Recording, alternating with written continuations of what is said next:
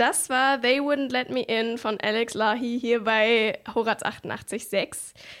Wir reden diese Woche über das Thema Halloween, denn heute ist Halloween. Und ich bin hier mit meinem Kommiliton René. Und ich habe gehört, der ist Profi, was Halloween-Partys angeht und was man in Stuttgart so unternehmen kann, wenn man heute noch nichts vorhat, für die ganz spontanen. René, erzähl mal, was geht in Stuttgart? Ja, dadurch, dass Halloween, glaube ich, der Partyabend der Nation ist, gibt es hier in Stuttgart extrem viele Angebote. So gut wie jeder bekannte Club wie Proton, Highlife, Frieders Pier oder auch die Boa schmeißen Halloween-Partys. Also dadurch lässt sich für jeden Geschmack etwas finden, aber 4 besondere Partys möchte ich hervorheben. Zum einen, und der Tipp, der kam sehr, sehr oft rein, ist das SI-Zentrum. Da geht ab 22 Uhr die Party ab. Dort gibt es mehrere DJs und Floor, sodass für jeden Geschmack was dabei ist. Und bis 22.30 Uhr gibt es dort Welcome-Shots.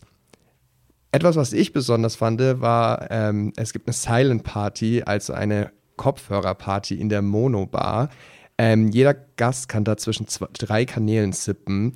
Kanal 1 ist Halloween-Musik, Kanal 2 ist Rock, Indie und Alternative und Kanal 3 ist eine Jukebox mit den Lieblingssongs der Gästen. Abgestimmt wird hierbei via Hashtag Silent Jukebox. Im Romantiker findet wahrscheinlich die längste Halloween-Party der Stadt statt. Los geht's hier um 23.59 Uhr und getanzt werden kann bis 14 Uhr. Insgesamt kommen 7 DJs und im Wie-Zimmern, das finde ich ganz besonders, wird den ganzen Tag der Dia de los Muertos gefeiert. Hier geht's ab 15.30 Uhr los und durch Tequila, Live-Shows, traditionelle Tänze und jede Menge mehr lässt sich dort der mexikanische Feiertag feiern.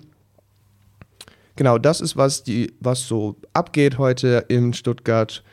Vielleicht ist ja was für euch dabei. Ja, krass. Also da müsste ja eigentlich für jeden was dabei sein. Eine Frage, die ich mir gerade noch gestellt habe. Darf man da auch ohne Kostüm auftauchen oder wird man dann rausgeschmissen? Ich glaube, hier kannst du eigentlich immer ohne Kostüm auftauchen. Natürlich ist es besser, wenn man mit Kostüm auftaucht. Das ist der ganze Spaß an Halloween. Hast du eine Idee für ein Last-Minute-Halloween-Kostüm? Einfach das klassische Bettlaken drüber schmeißen, oder?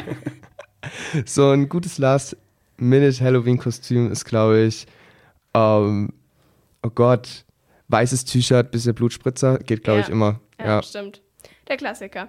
Also, da habt ihr auf jeden Fall, ihr habt ja auch noch ein bisschen Zeit, bis es dann quasi losgeht. Ihr habt ja gehört, wann die Partys losgehen. Dann verkleidet euch doch jetzt noch ein bisschen und dann könnt ihr Party machen. Bei uns geht es jetzt hier weiter mit dem Song Slugs of Love von Little Dragon.